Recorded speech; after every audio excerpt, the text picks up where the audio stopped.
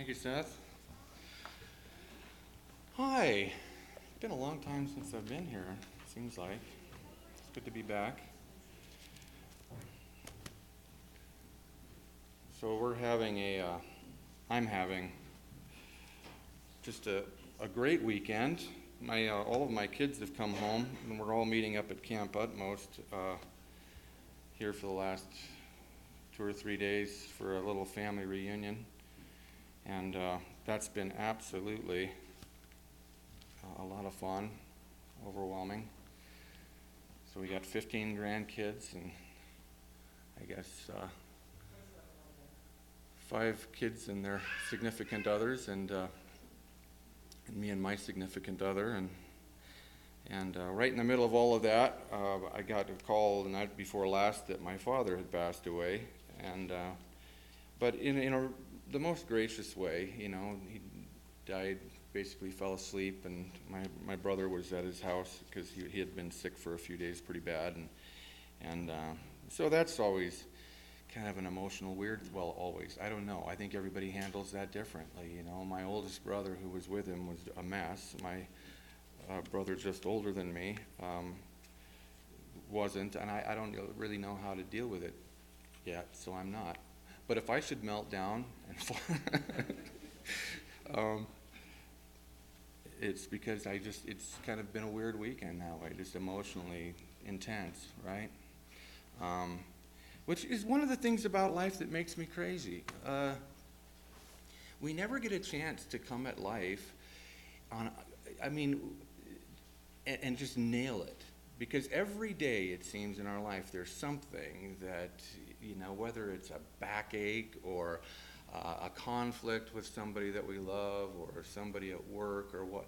I don't think there's been a day of my life where I didn't have to enter that day and feel ready for it. You know what I mean?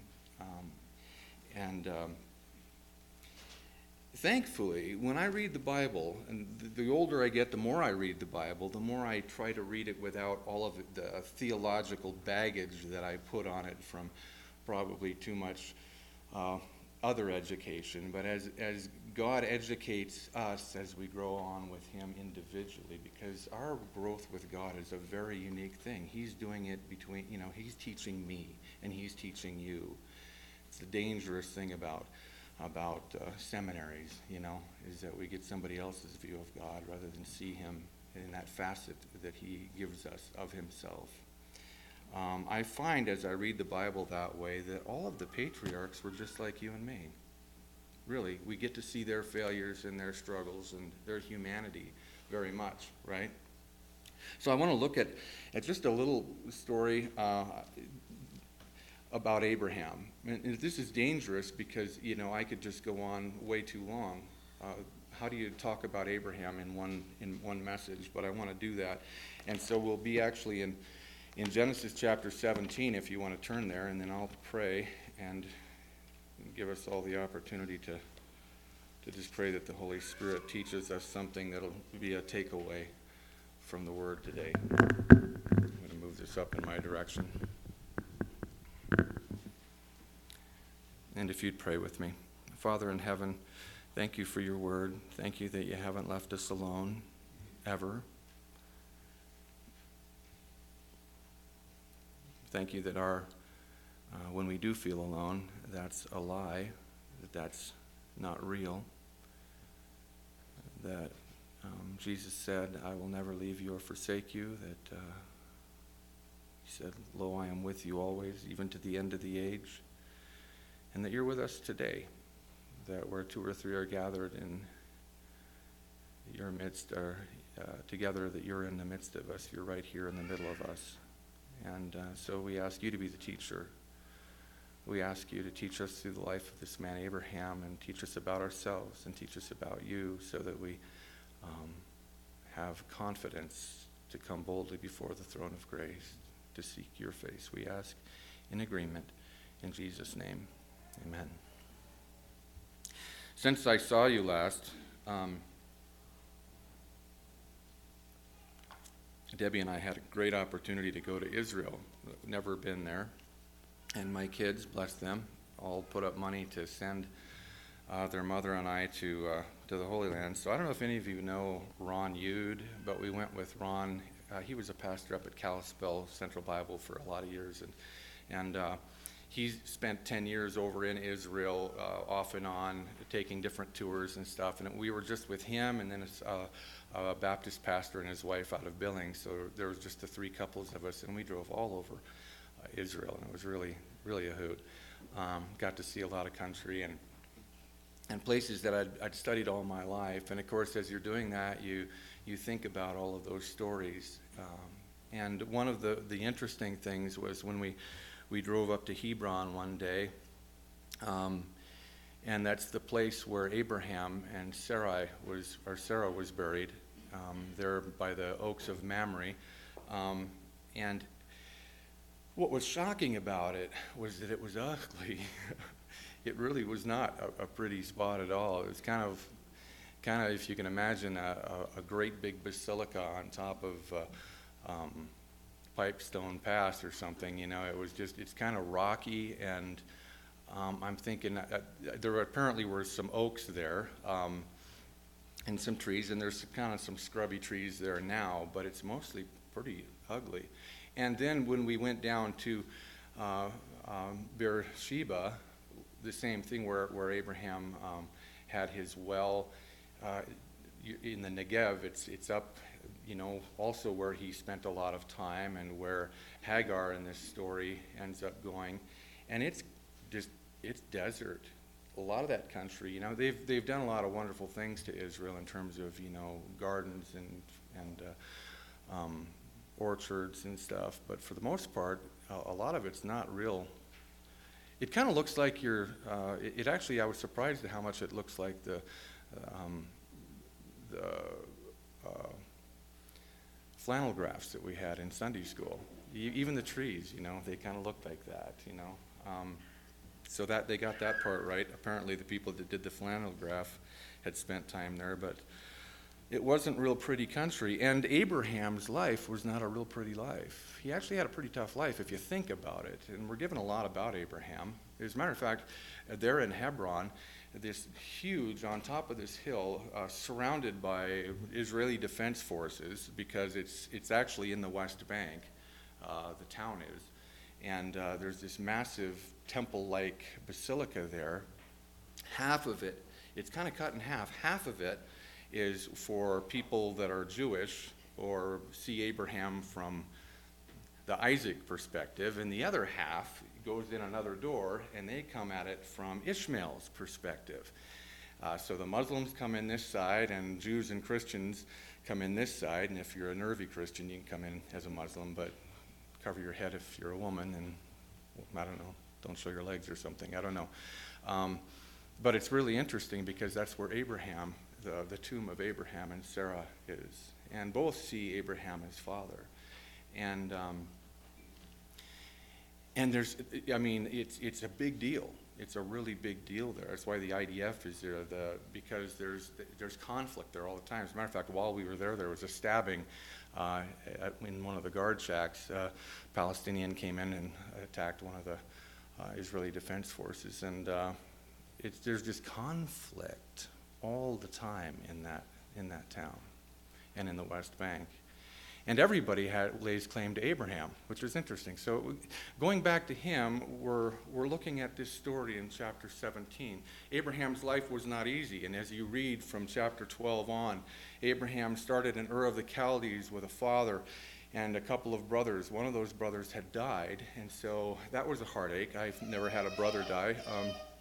But if you've had a sibling die, that was apparently really hard on Abraham, and we know that partially because Abraham takes that brother's son under his wing as a friend and a brother, and that's Lot. Okay, so that was Haran, and Abraham just takes that responsibility and hangs out with Lot, takes him on this journey, and then they go up north, and before to the town of Haran, I imagine maybe named after his brother, and then Abraham's father, Terah, dies up there. And so Abraham continues that journey into an unknown place, and not necessarily a pretty place, probably prettier than Iraq or Iran where he was coming from. But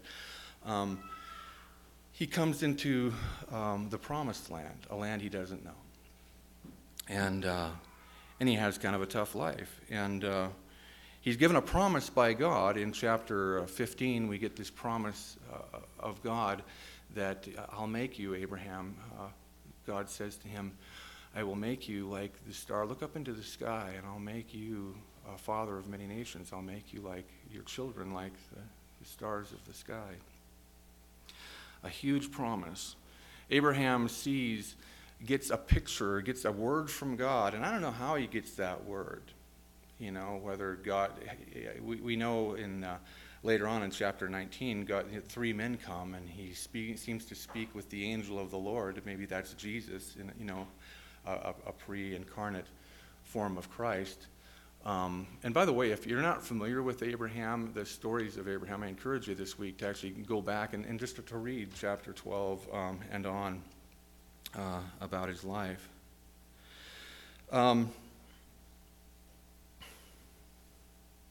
So God makes a promise to Abraham, and it's bigger than Abraham. It's bigger than Abraham would imagine. He's just a normal guy, just like you and me, and kind of a sinful guy. We get that, you know, when he wanders down to Egypt and he lies about his wife and says, well, Sarah's my sister, because he's afraid. He's fearful about the Pharaoh wanting his wife and killing him. Same thing happens when he comes back into the land, into a Philistine area. He makes the same lie. He's a man of failure. And when God makes his promise to him, he's like 86 years old. That ought to encourage you. So we still have time, most of us here, it takes a lifetime.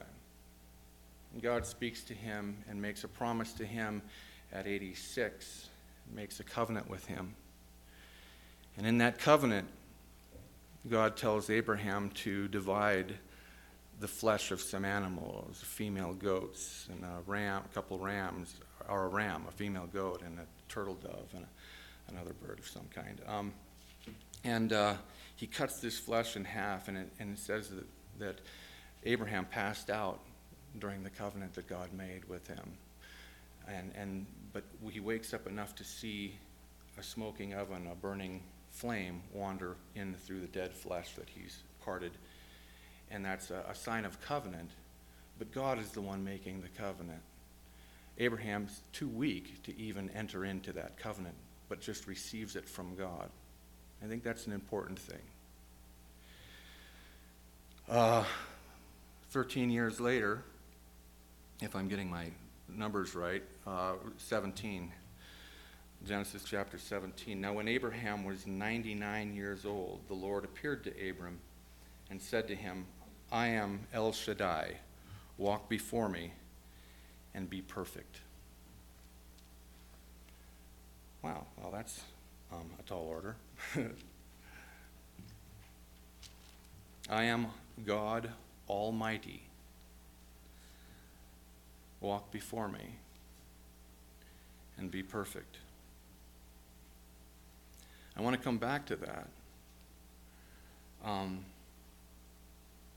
Well, what's being said there? I won't come back to it. I'll go there now. That word, walk before me, the Hebrew word there, and I wish I knew Hebrew better, but you can get this out of your Strong's Concordance. It actually comes from the word face, before me. Walk toward me, toward my face, in front of my face, meet me face to face, kind of like God on Sinai with Moses. The ground you're on is holy ground. I want you to come close. But you're also going to need to take your shoes off. You're going to need to, stay where you're at, Moses, right now, because you can't come near the fire until there's some type of behavior modification, and that's where we get complicated. We know that God is holy. We know that God is not only holy, because sometimes, like I've said before here, holy isn't necessarily talking about God being morally perfect, but it's a relational thing. God wants a relationship with us, but to have that relationship, there needs to be a change in us. There needs to be a recognition of his perfection and his beauty and his glory and his bigness and his covenant with us. So he says, walk before me, walk toward me, and be perfect. What does that mean? Because we can't do it, and we're intimidated right at that point. If you want to, you can turn over to James chapter 1. You don't have to because you're familiar with the verse. It says this. And I'm pretty sure that James is actually, in this verse, he's actually going back and thinking of this very passage, Genesis 17:1, because he's defining that word perfect.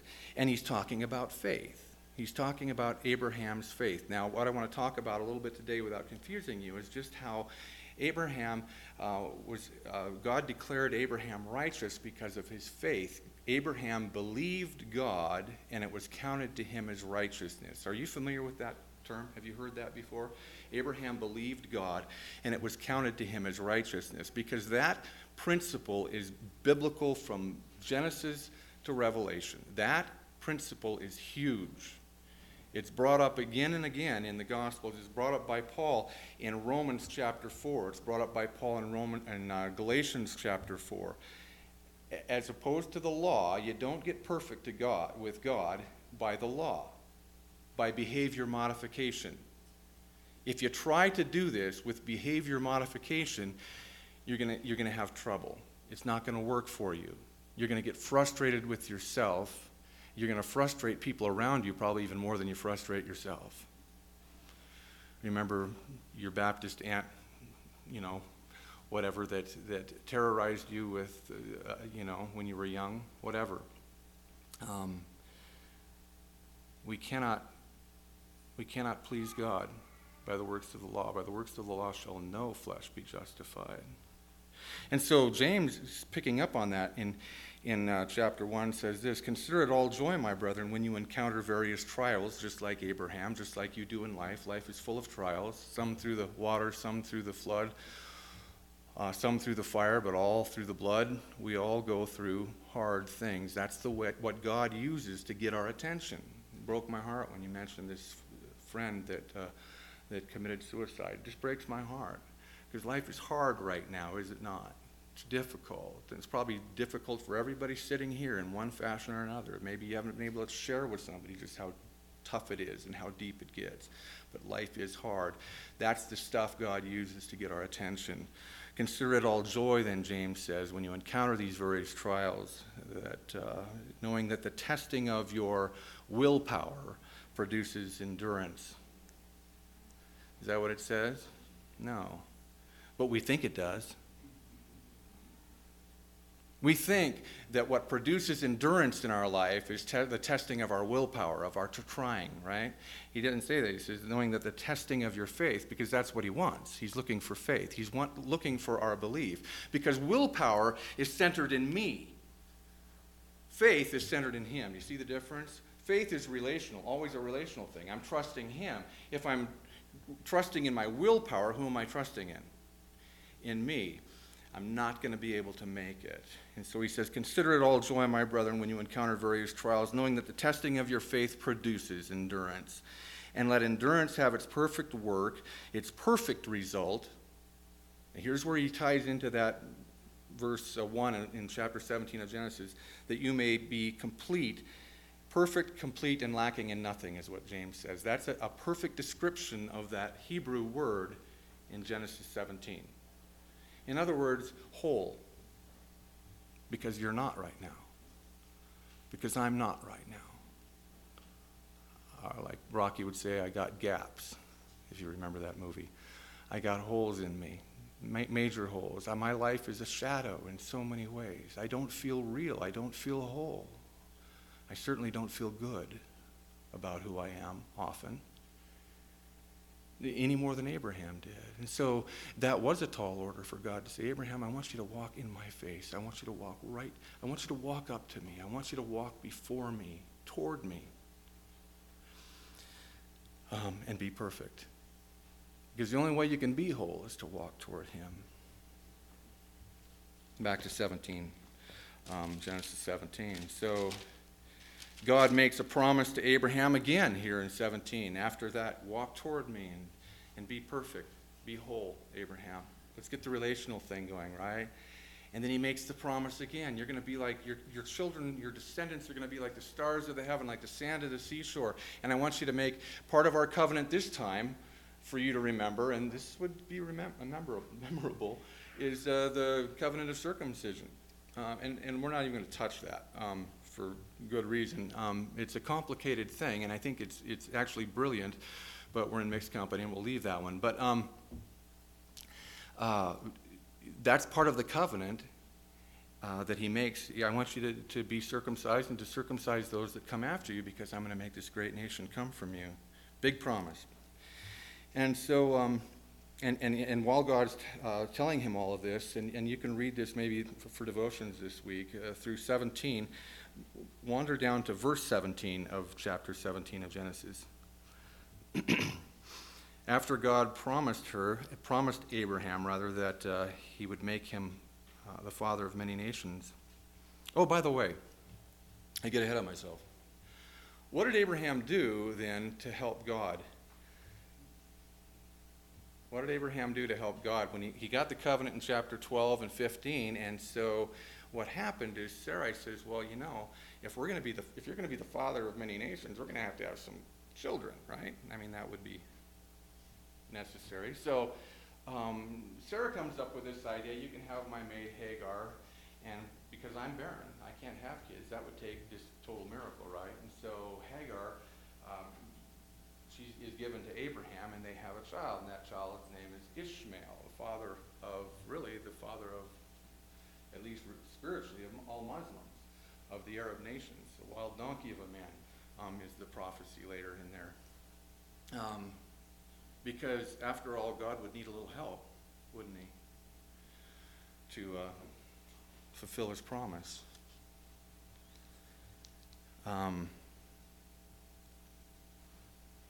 And so later, God says, no, you're going to have a child of promise that comes from your own loins and from Sarah.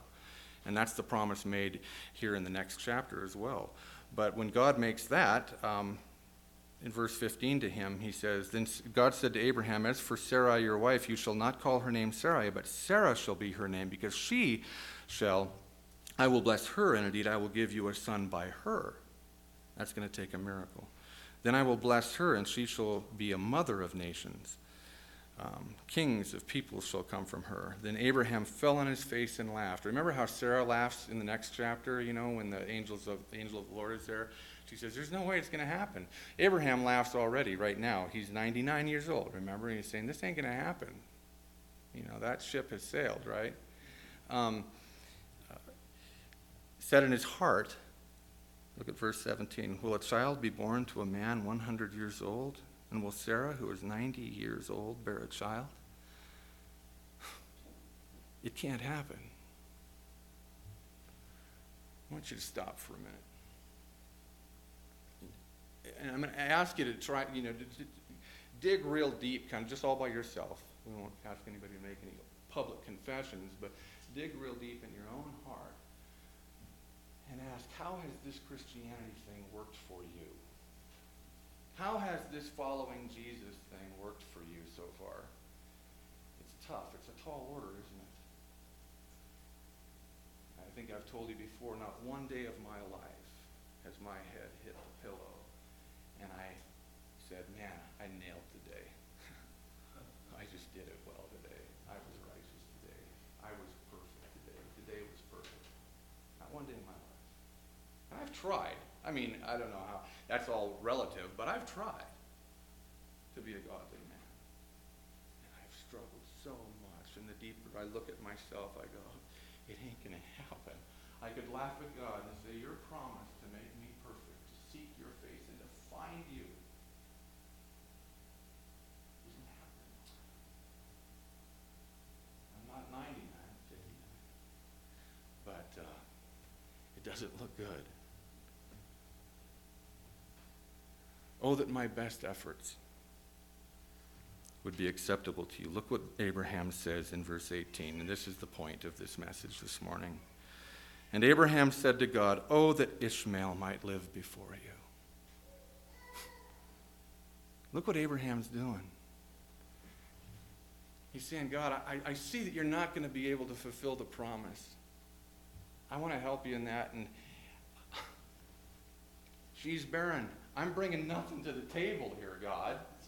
Besides that, you've just, made me damage that. I'm bringing nothing to the table. Oh, that Ishmael. Oh, that my attempt at righteousness would be enough for you. Are you getting the correlation what's happening here? Oh, that my feeble attempts would stand before you. And the word he uses here is different. He's not saying, oh, that Ishmael would seek your face and stand before you and walk toward you. He's saying, oh, that Ishmael would survive, is the word he's using there. That Ishmael would continue to live on. That there might be some type of eternal hope for Ishmael, because I can't be perfect. I can't find you. And I don't think that you can fulfill your promise. I don't think you can complete the work that you've begun in me. But God said, no, but Sarah your wife shall bear you a son. And you know how the rest of the story goes. The rest of the story is that God does a miracle in his life. That Abraham believes God, and God does it. Oh, that my best efforts would stand before you. Oh, that all that I can do to please you. And that's the law. By the way, Romans chapter 4 and Galatians chapter 4, like I was talking about, go back and read those this week. Because he refers to this story in that. He's saying that it wasn't the law that made, it wasn't best efforts. It was a relationship with God. It was walking toward him. It was trusting him, trusting that he's going to complete the work that he began in you. And here's the point, is that what keeps us from God is that there's something in our human nature. I don't know whether it's the image of God in us that longs for sonship, that longs for relationship with him, but somehow we feel like our Ishmael our best efforts, we have to clean up our act before we get to him. Am I alone in that? Because that's exactly what, and those best efforts are always filthy rags, and we know that. There's a picture for us right now in Jerusalem, and that is on the Temple Mount, on the meeting place with God. What's there today? Building with a great big, that looks like a tumor with a great big gold dome on it.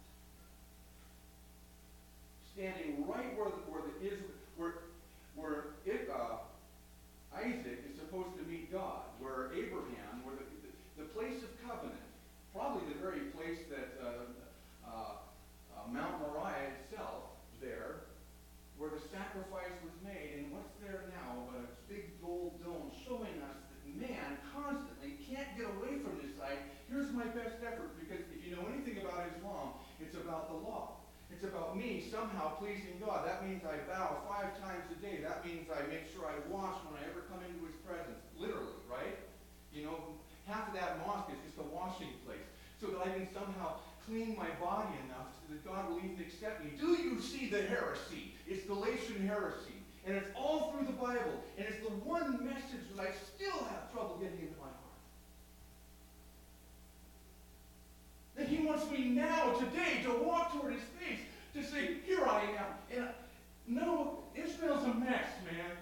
Ishmael's my efforts. My efforts are not pleasing to you. I need your promise. I need relationship with you to draw me into fellowship with you. Not my efforts. Stop thinking about your efforts, your best efforts, your Ishmael.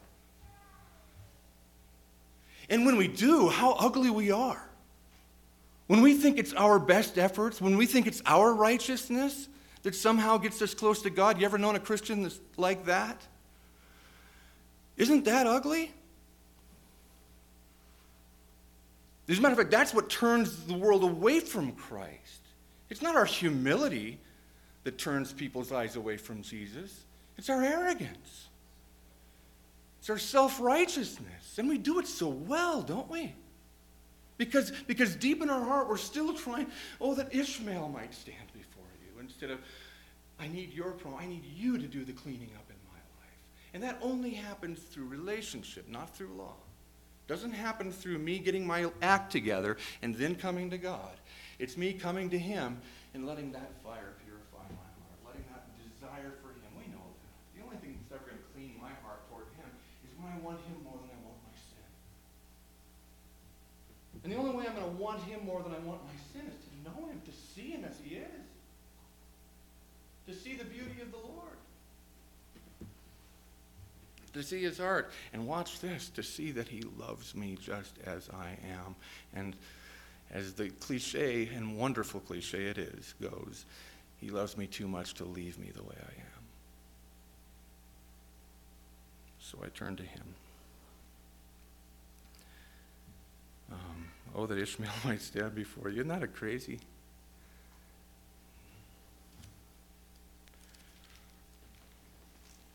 That's why Paul screams it out in Galatians chapter 4. Stop it. Having begun by the Spirit, having begun understanding a relationship of that he forgave you, that he washed you, that he made you clean, and he said, come to me now. That's what the blood of Christ is about. That's why you can't have a crossless Christianity, because you need that place of sacrifice that Jesus made, the ram caught in the thicket, if you will, the sacrifice of Christ for me. I'll cover you. You go walk before the Lord. You walk before my Father. The elder brother Jesus says, I'm the sacrifice. Now, walk toward him and be perfect. I encourage you maybe to look into that this week. It's something I'm working on, in the process of. Father in heaven, thank you that it's all true, that you really are very much alive, and that you love us, and you want us to turn to you and come to you. Thank you that there's no one in this room this morning, no one that we know, that at any time is too messed up or too unclean to turn to you, to come and to talk to you, to tell you the truth about who we are and who we aren't. And that it's as we turn to you and as we pray to you and as we are in relationship with you that you do the cleaning. You show us the next thing to do, whether it's taking off our shoes or taking off a bad habit or bringing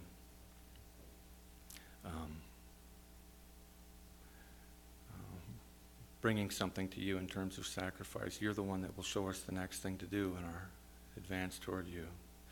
Thank you for Jesus. Thank you for the blood of the cross that made us pure before you enough to come to you, that we can come boldly before the throne of grace. Thank you that Abraham was no more than us. He was a man just like us, that Sarah was a man or a woman just like us, that you reach out to simple people like us. And you, the God of all creation, wants relationship with us. We're so grateful for that. So, Lord, I pray that your Holy Spirit would just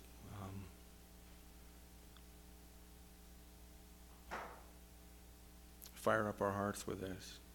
Remind us of this week as we go out and we face the difficulties of this week. We ask it in agreement in Jesus' name. Amen.